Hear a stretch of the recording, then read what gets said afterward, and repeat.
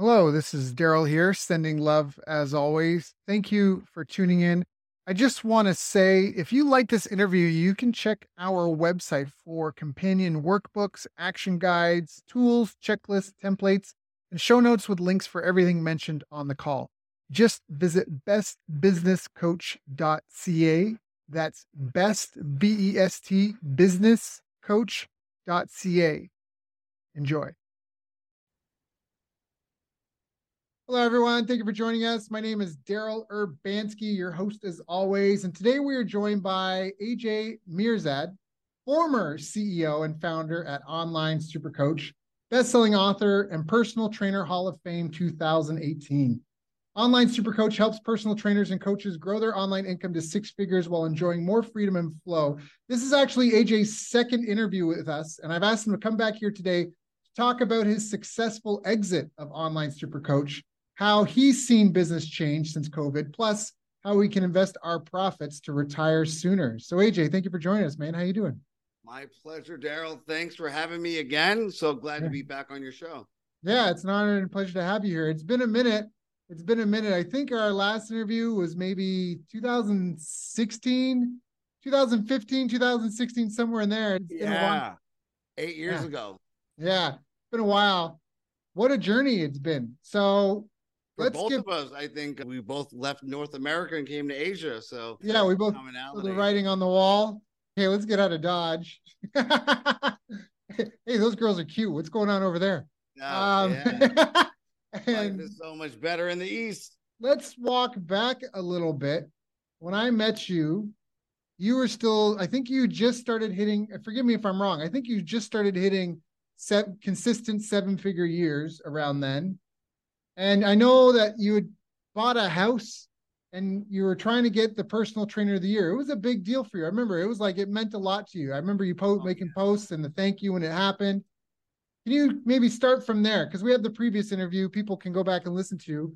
Can you talk about your journey? What am I right on that? Like that was when around 2016 or so was when you were consistently hitting seven figure. Correct me where I'm wrong.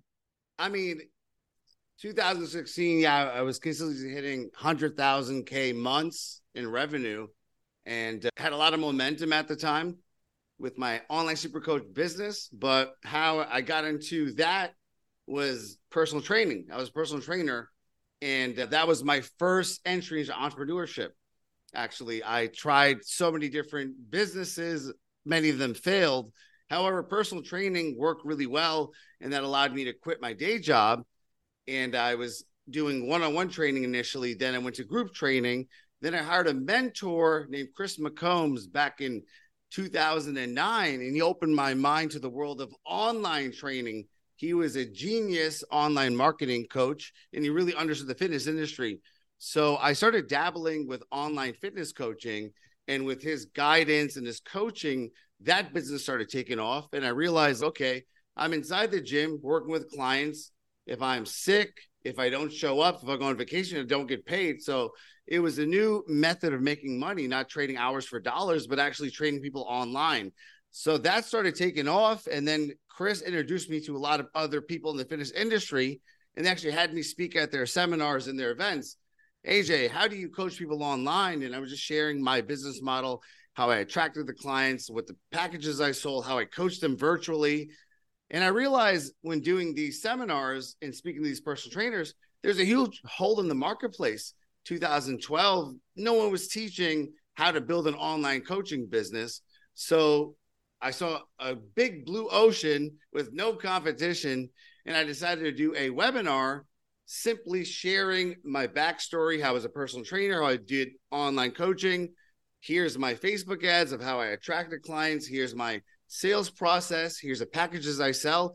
And here is how I coach them virtually through a virtual infrastructure. And that webinar just blew up like crazy. At the time, I was just selling a simple $2,000 course, and I started to improve the course. Eventually, $7,000 was the sweet spot. And then that business basically just took off like wildfire because, again, no one was teaching trainers and coaches how to do online coaching. I had a $7,000 online super coach system, And that really took my life to the next level because I hit my first 7-figure online business and opened up so much opportunity. Yeah, I only imagine what it was like that first 7-figure year. So that was, what year is this now? And when does the trainer of the year fit into the story? Yeah. So basically, there was a conference in San Francisco, the North Cal Fitness Conference, and it was really famous in our industry. I would go there and speak every single year. This particular year, they had an actual award ceremony with different categories for the Personal Trainer Hall of Fame. So I was nominated in the PT Hall of Fame for helping to bring online coaching to the fitness industry.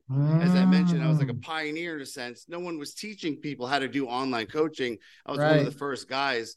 So it was me and a few other people nominated. So I actually won, and I got inducted into the Fitness Hall of Fame for bringing online coaching to our industry. Got it. I'm laughing to myself here because I remember our last talk, you're asking about what I was doing, and I told you about my 52-week program. And you're like, oh, online. That sounds very leverageable. And now hearing the story, it's funny to me. Different niche. It's not personal training, but I definitely made me laugh because I was like, I bet you probably see the parallels. Yeah. Okay. So all right, so you're doing this and you just selling I don't want to say just, you're selling the $7,000 course. At what point are you thinking about exiting? And how did you go about the exit? Was it just, hey, business for sale, and someone was like, here, and gave you a stack of money and you went on your way? Was that straightforward? Yeah, it wasn't that easy, of course, because the business was really based on me and my personality. So when you have a coaching business based on a guru or a big personality, it's very hard to sell because if the personality is not with the program, who's going to take it over? If Tony Robbins created a system, only Tony Robbins or Oprah could teach that system. So I quickly realized that I had to get out of promoting myself. Instead, it was the online super coach system. Even when I was having my students do testimonials, I said, hey, don't say that AJ helped you, say the online super coach system helped you. So I started focusing more on that because I knew that if I built it in a way where I detached myself from the business, then I could just sell the system. And around 2020, of course, we had the lovely pandemic. And at the same time, I had a tragic injury. I remember that. 2020. I went to Brazil to celebrate Carnival. This is like a lifelong trip. Dream. Yeah. And unfortunately, 3 days into the trip, I had a tragic trip on a wet staircase. It was just a random morning. I decided to go to the gym that day. And that one decision had me slip on a wet staircase. I slipped so quickly that I ended up breaking my leg and tearing my left quadricep. It was the most excruciating pain, the worst freak accident. Again, a damn staircase. It wasn't even drunk or anything. It was 8 o'clock in the morning prior going to the gym. So that injury really messed me up because that happened at the end of February. March 7th, I had my surgery to reattach the quadricep. COVID was hitting the world really strong. So I came to think, wow, for the first time in my life, I'm incapacitated. I'm not able to work because that injury had me literally bedridden and paralyzed for 6 months. I had to go everywhere in a wheelchair. It was severely limiting, a lot of pain and a lot of mental anguish. Yeah. Plus, COVID happened. So a big part of my business was doing seminars, right? I was doing live events, a seminar every 6 to 8 weeks. I would host many of them at my house, and I had a conference center, and the seminar shut down completely. So all of a sudden, I took a massive hit in my income because I no longer could do live events. I couldn't really work because of my leg. And then from that point on, I started to say, man, I really can't give my business the full power and attention that it deserves. So ideally, I would like to look into selling it because it was a cash producing machine. All the systems were built out. At the same time, who I was back in 2012 is not who I am now. So 10 years, I changed as a person. You changed. So you have two choices. Abandon the business. A lot of people do that. They just stop the old business, focus on something new. But this thing was profitable. Even when I wasn't marketing it, sales were coming in because for 10 years, I was putting out so much content, running so many ads. And then I pretty much hired a business broker. And I said, hey, is this sellable? And these coaching businesses are harder to sell. When you buy an online business, most people will like to buy an e-commerce, a Physical simple, product. Yeah. yeah, exactly, because you don't have a personality attached to it. But he said, we will try. And oddly enough, there are a lot of people that are interested. So he would have me connect with different people. We would talk to them. Some of them just wanted to take the business, the email list, strip it down. Other people wanted to change the program completely. Then I met a guy named Dennison, who was also a former personal trainer. He owned a successful chain of gyms on Long Island, a very successful entrepreneur, family man. And I just really connected with him. I feel like I built this baby from the ground up. Out of all the people I spoke to, he was the best fit to take it to the next level. He's in a place where he's passionate. He's a very wealthy guy, so could reinvest in the business, and he could really continue growing it. And then we had negotiations going back and forth. Finally, he accepted the business. I accepted his offer. And then January 2002, we sat down at the closing table. I transferred everything over to him, and I officially exited the business. And then retired. Somewhat. I'm too young to retire. Instead of retiring, I said, I'm going to take a 1-year sabbatical, a 1 year traveling. And that's what had me end up in Thailand. Got it. Yeah, I agree. I did a mini retirement in my mid 30s.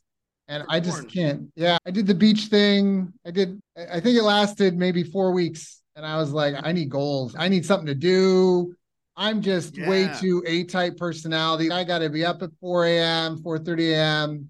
I got to have something. I'm already getting in the best shape of my life, but I don't want to work out for 8 hours a day. 2-3 hours, I'm done. Now what am I going to do with the rest? The other 21 hours of my day minus 8. What? Exactly. You know what they say, Daryl? The idle mind is the devil's playground. So if we are in a place where we're a type A personality and we're not working, we're retired, then we could do some bad stuff and get caught up in things that are not at our highest ideal. So it's good for us to be busy so we could use that energy and put it towards something productive instead of something destructive. 100%. Yeah, I agree with that. And a lot of people don't realize that. Like for me, I grew up, my dad was a hippie. And so I grew up smoking a little weed every now and then. When you have enough money in the bank account, you don't need to work for a year or more. There was no stopping me for going, hey, why not just wake up and smoke a joint? I can show up to this client meeting high. I don't give a fuck. They're like, I don't need them. They can accept me for me. And all of a sudden you lose control. Like these structural things that are in place preventing you because you don't have the discipline, they're not there anymore. And you're just like floating. And that's what it was for me. And at least I can only speak for my own journey. For me, I got through it, but it wasn't easy per se. And there was a period where I had succumbed. And it's not like I think there's worse things to be doing with all your time than smoke a little bud. Oh no, he ate a bunch of food and passed out on the couch. It's not like I was shooting heroin or anything. But that said, you're still not your full self. And everybody's got it. Some people it's food, and then all of a sudden they're not on a work schedule. They can eat whenever they want. There's a lot of different vices people have. So I think that's a really powerful message you talked about where, like you say, idle hands, like you need something to do. Like what you find a deeper meaning and purpose. So do you feel like you're still looking for it, or have you found the next thing, or?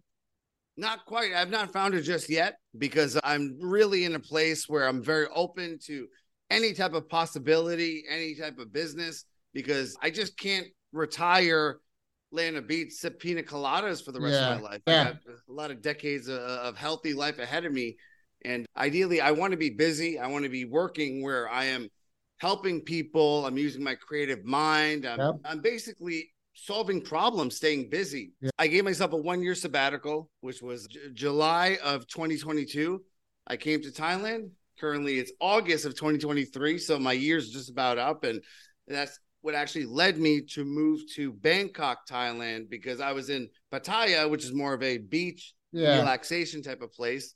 So August 1st, I moved to Bangkok in the middle of the business, the ambition.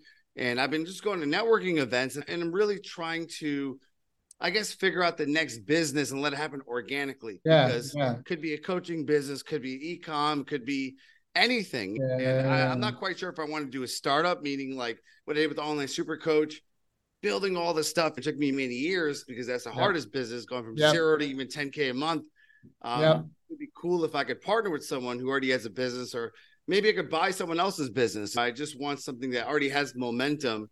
And if I could just come in and be a partner or buy someone's built business and take it to the next level. That's where I'm at more now. Yeah. Can you speak to that a little bit? Just in first off, just a comment. Yeah, it's much easier to get something moving to move better, faster than to go from zero. That's like a rocket ship. It's all on the liftoff, right? Now, you talked Daryl, about I was yeah. going to say, you probably noticed this too. I was curious because you work with so many entrepreneurs, and it's so much harder to get a person from zero to $5,000 a month.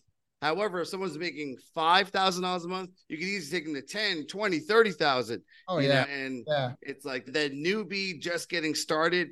So much momentum, right? It's like the rocket ship. Well, 80% of the fuel is just getting it off the ground. But once it's off the ground, smooth sailing. Yeah, it can be. It really can be because you got to find product market fit, and then it's what you're experiencing. It's not even product market fit because there's a lot of products out there that have product market fit. It's product market founder fit, and that's Yeah. something a lot of people don't realize. They're like, "Oh, I'm gonna go in this business," and then, like you say, the 0 to 5 figures, sorry, 5 grand or 10 or whatever that is, 20 grand a month, depending. I mean, if you're selling $5,000 items, it's not. But a lot of people, they like baking, so they decide to open up a bakery, and their friends are like, "Oh, you have the best pies. You should open up a bakery store." So they spend months planning the logo and the layout of the store and the menu, and they pick a Unnecessary location, crap. and they pick this location. It's this great shop. It's within my budget, and then they open their doors and they hit up all their family and friends to come make the obligatory purchase. And they all come and make the obligatory. Now they're busy and they're in business and they're making stuff. And now that the friends made that purchase, the other purchases don't come because it's out of Yeah. their way because they only bought because you're a friend, and now they're stuck with the problem of, well, I got a product, where's the market, who are the people? And then some people, they find the market, but then it's not a fit. I don't like serving. I want to sell hot dogs and make money, but I can't do it and be at the beach all day. I don't know, people don't want to buy hot dogs. Now I'm selling them to people leaving the bar at night, but I hate dealing with the drunks. And so now we've got the product market founder fit. That's Yeah. an element of it too. So you had So mentioned true. you built all the systems. Can you, for the people, maybe someone who's starting out and struggling, can you maybe go through the different systems? Yeah, absolutely. A lot of businesses, they don't have a website that converts, right? That's a great system, an initial system, a website that number one converts clientele, a website that captures email, building an email list, having a simple email autoresponder, developing an email newsletter where you are emailing them every day or once or twice a week, being able to, most importantly, once a person signs up, have the whole client journey systematized from the first payment.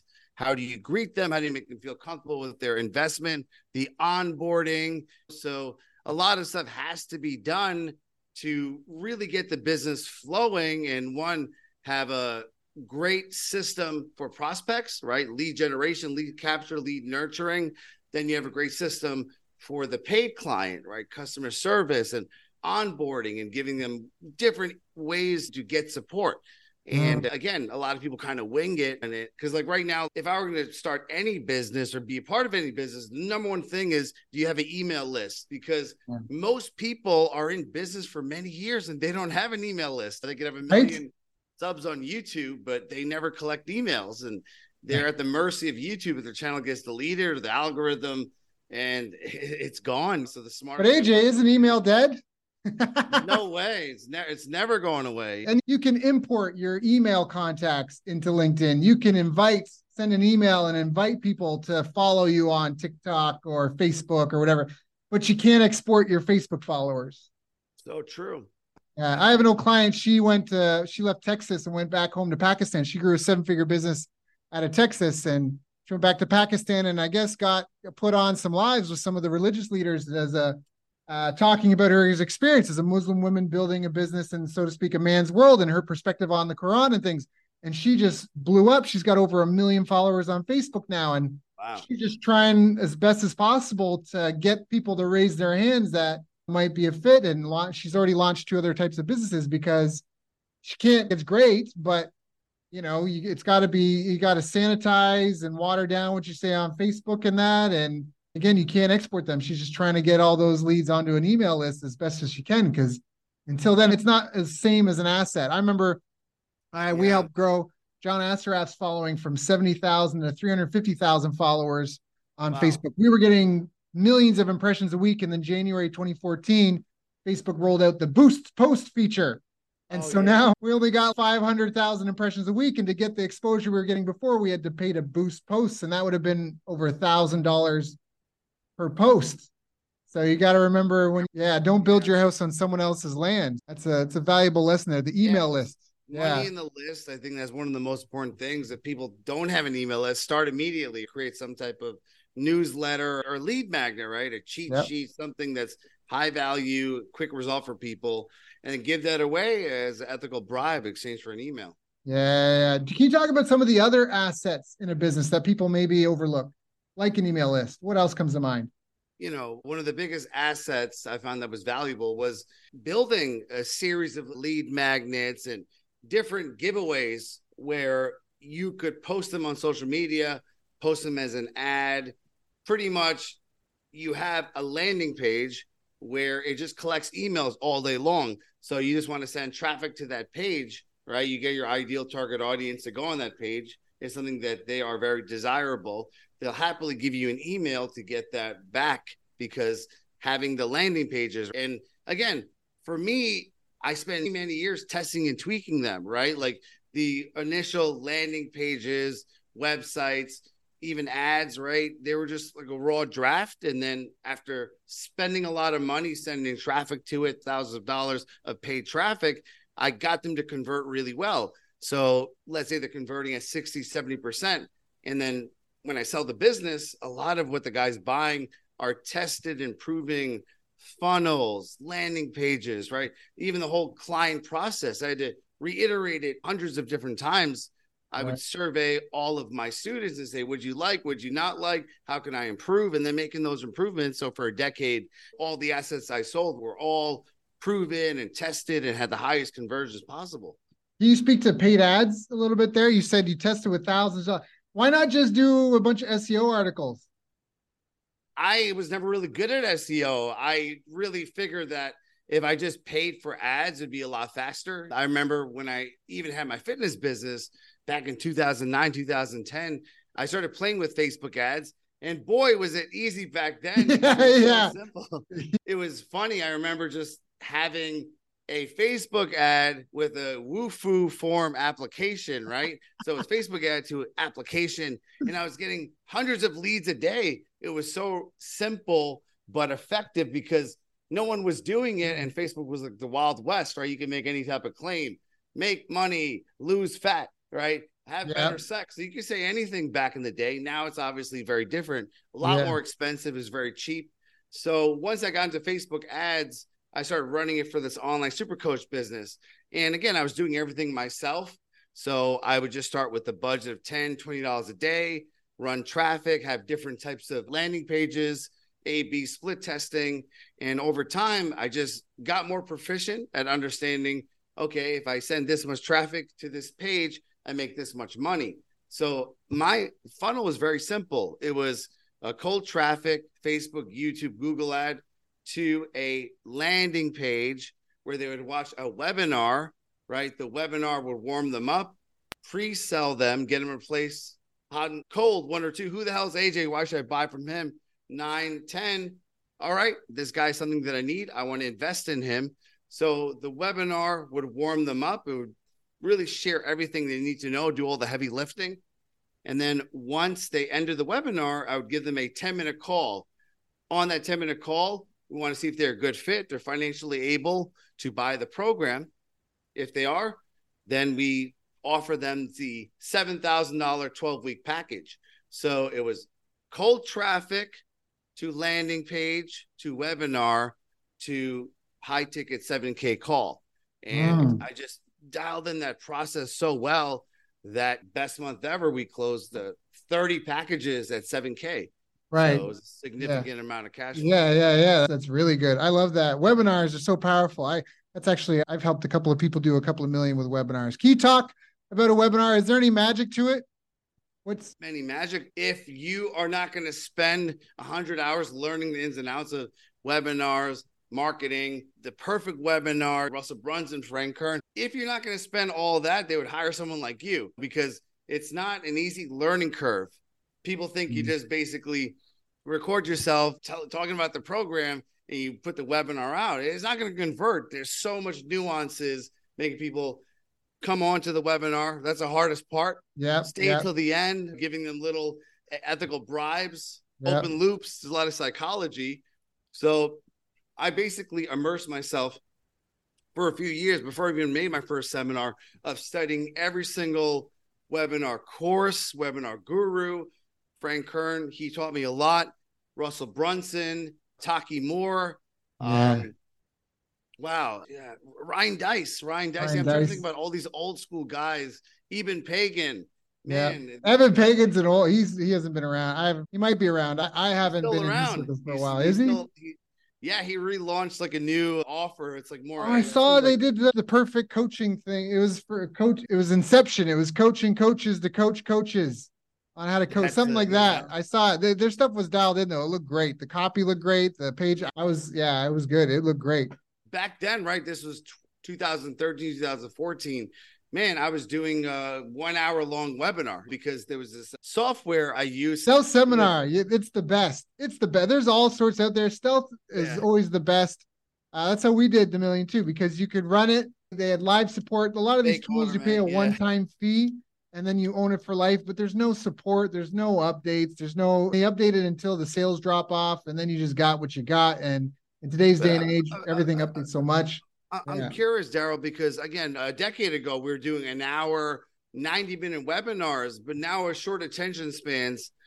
Do people watch long webinars? I'd imagine that you have to do a shorter webinar, maybe a video sales letter. Yeah. So there's a lot of people that are into video sales letters to applications.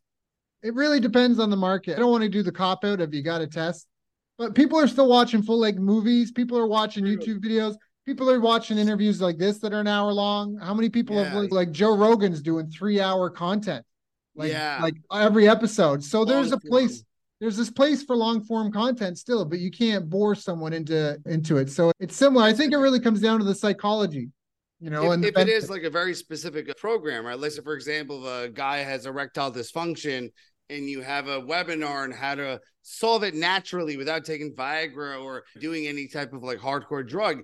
If a person cannot get it up, they can't get an erection, maintain an erection, then they'll watch a 2-3 hour long webinar, right? Learning about themselves, why this is happening. So you're right. If it's a deep pain and you're talking about their problem, you're educating them and you're giving a solution. The length does not matter.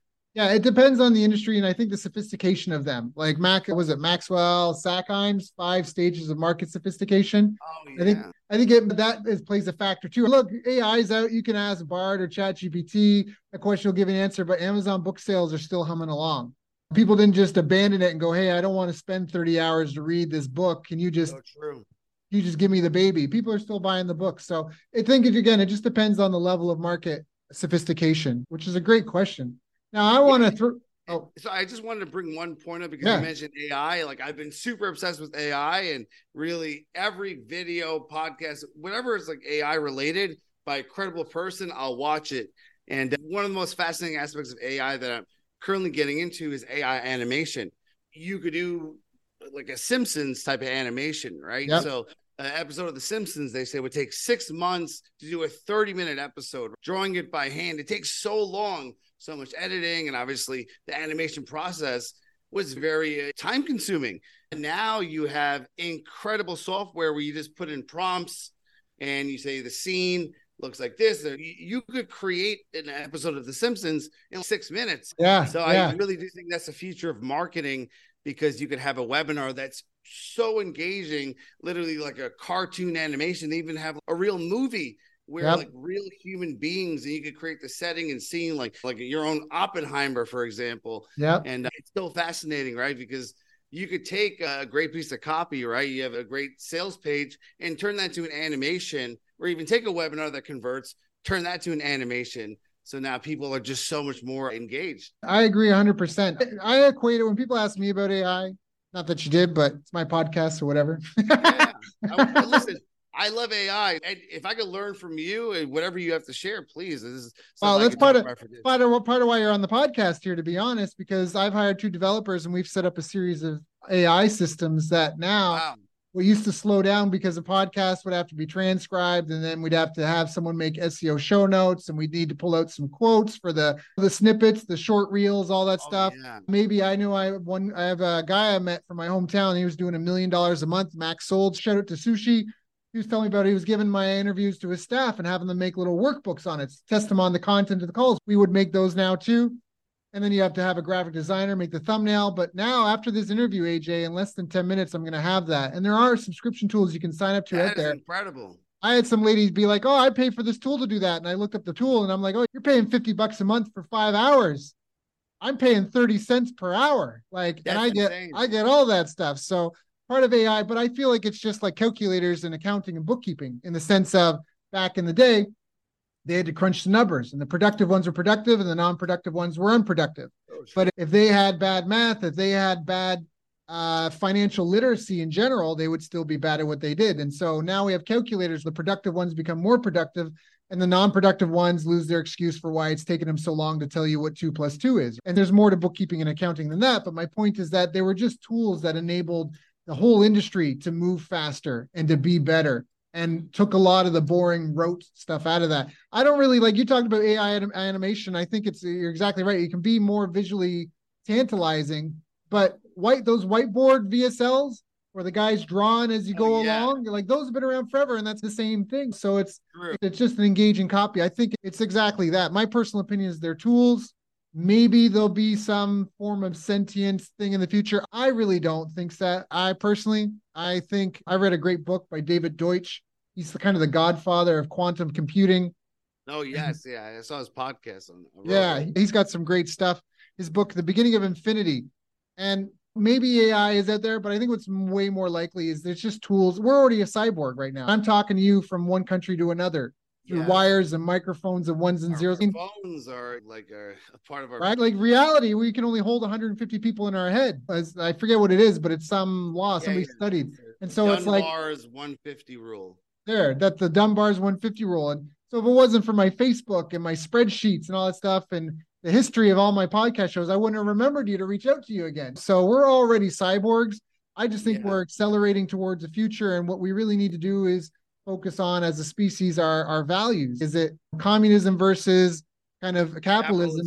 Is equality versus freedom? If everyone's equal, no one's free. If no one's free, then why be excellent? There's no reason to be excellent at something. But if excellence reigns dominance and you have generational advantages, like we have to figure out some of the nuances to these things. It's not as simple as black and white. I think that's what it's going to be. If AI slaughters a huge percentage of humanity, it's because of misprogramming and just pointing it in the wrong, and it's like a gun pointing the wrong way. The developers, because that's why Elon says Elon talks about why censorship is so dangerous, because censorship seeks out and squashes dissent and opinions. But we don't go out and we're not going out and assassinating every single baboon that we know of. We might injure some and we might take away their habitat on our path of our development and growth, but we're not seeking them out. So when you create something like censorship, it seeks out.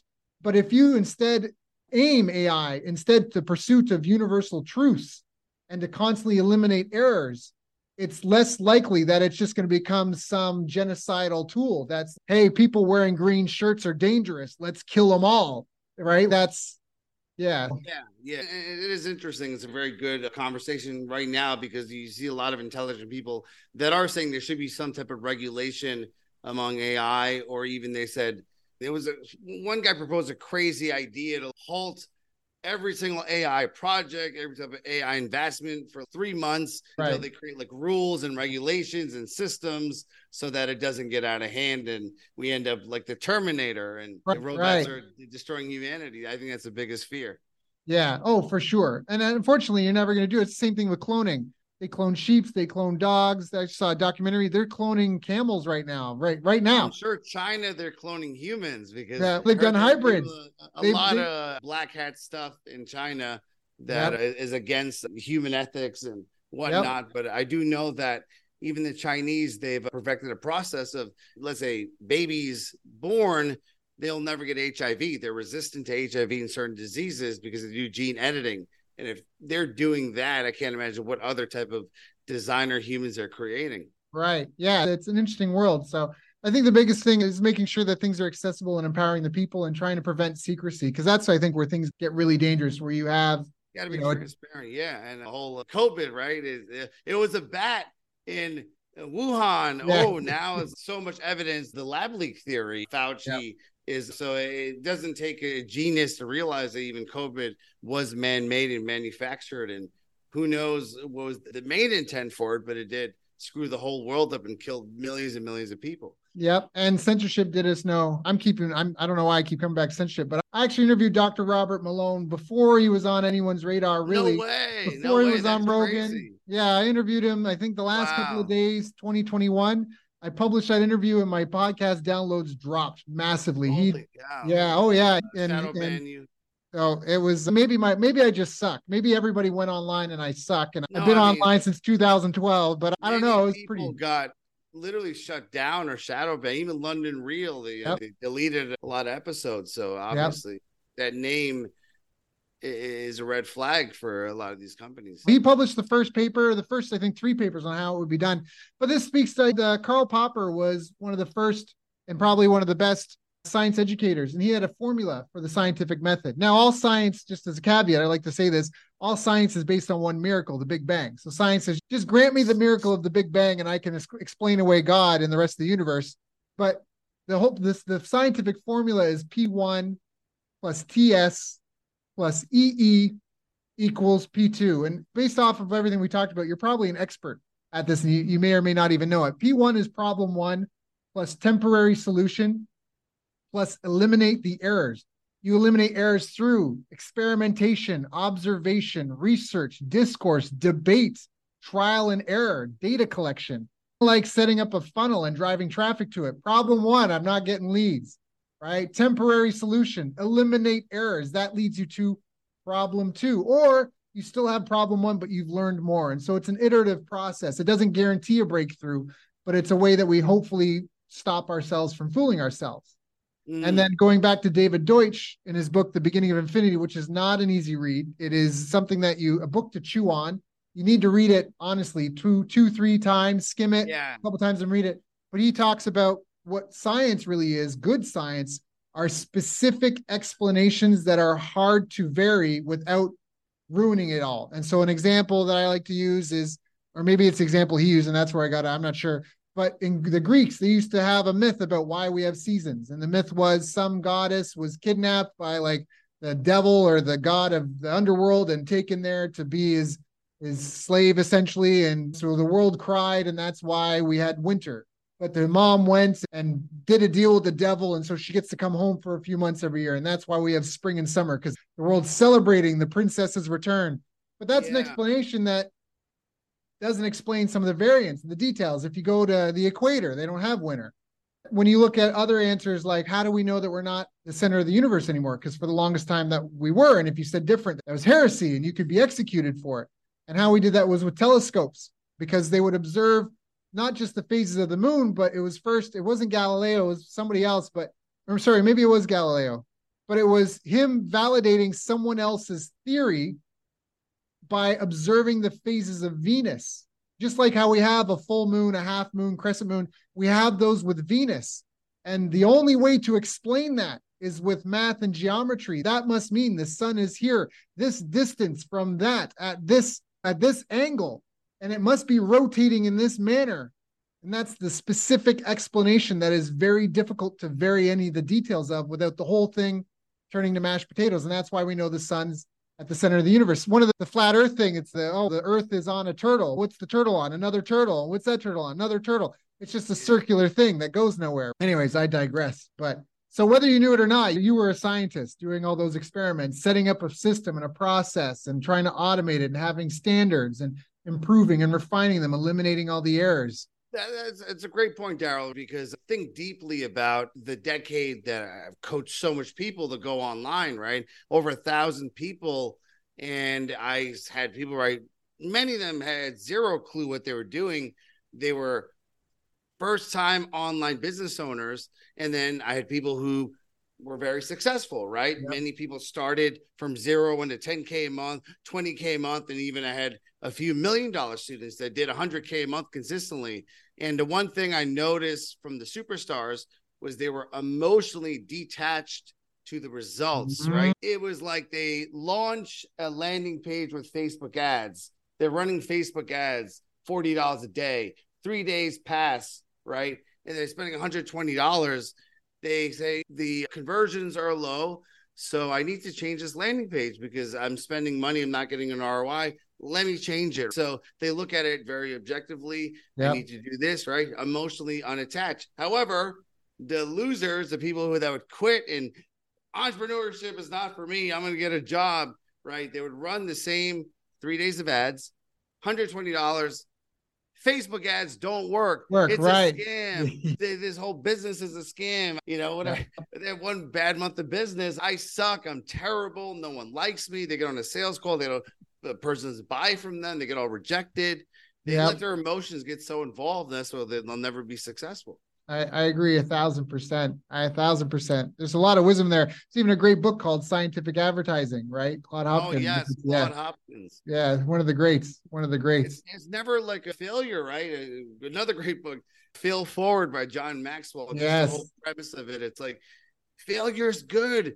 Keep on failing. Every time you fail, you get one step closer. And the same thing where thankfully I have a lot of business acumen that I'm going to do my next business and it's probably not going to work. I'm going to try something else. I'm going to try this. I'm going to keep on going until it works, but I'm not going to get emotionally butthurt like I did when I first started as an AJ, you've got such an inspiring story and your energy is fantastic. I know I want to respect your time. I know we're coming into the top of the hour here. If people want to reach out and to ask you questions, if they want to know more, where do they go? How do they get in touch? Yeah, I find most active on Instagram, my social media. My name is AJ Mirzhad, and you could always DM me. Thankfully, I currently don't have a business, so I'm pretty accessible. And if you say you came from Daryl's podcast, hit me up on Instagram. Be happy to chat with you, answer any questions you have. That's so awesome. So that's AJ, the letter AJ, and then Mirzad. Yes, sir. If you just Google my name, AJ Mirzhad, all my social medias pop up. Facebook, Instagram, LinkedIn, Twitter. Instagram is my, I guess, most active Your home. Yeah. What is that anyways, Mirzhad? What is that? Oh, Persian background. Persian. Ah, okay. I always wondered. I was like, yeah, okay. Isn't that, I think that's where the education system comes from. But another time, AJ, I'd love to have you back. You've got great energy. I feel like we vibe so well. We could go for hours. Thank you so much for coming and sharing. I super appreciate it. Not everybody can do what you've done, or not everybody has done, I should say, what you've done. I'm sure more people have potential to than actually go for the goal. And I'm just so grateful to know that you're just a click away and that we're in almost the same time zone. I definitely want to hit you up. For you too. Again, we've been friends for, probably over a decade, right? And it's living the dream, right? You actually built an online business. You are helping people successfully maintaining the business, right? You never quit. You keep on going. You were living the dream. You moved to the Philippines. You started a family there. You're living remotely, working, and it's the dream because most people, they would fantasize doing what you're currently doing. And maybe sometimes it's good to realize like how successful you truly are. Thank you. I appreciate that. So just a simple man. None of it matters 5,000 years from now anyhow, but we're all going to die anyway. Until then, we try to enjoy ourselves and leave it a bit better than how we found it. AJ, thank you so much, man. I really honor and appreciate your time.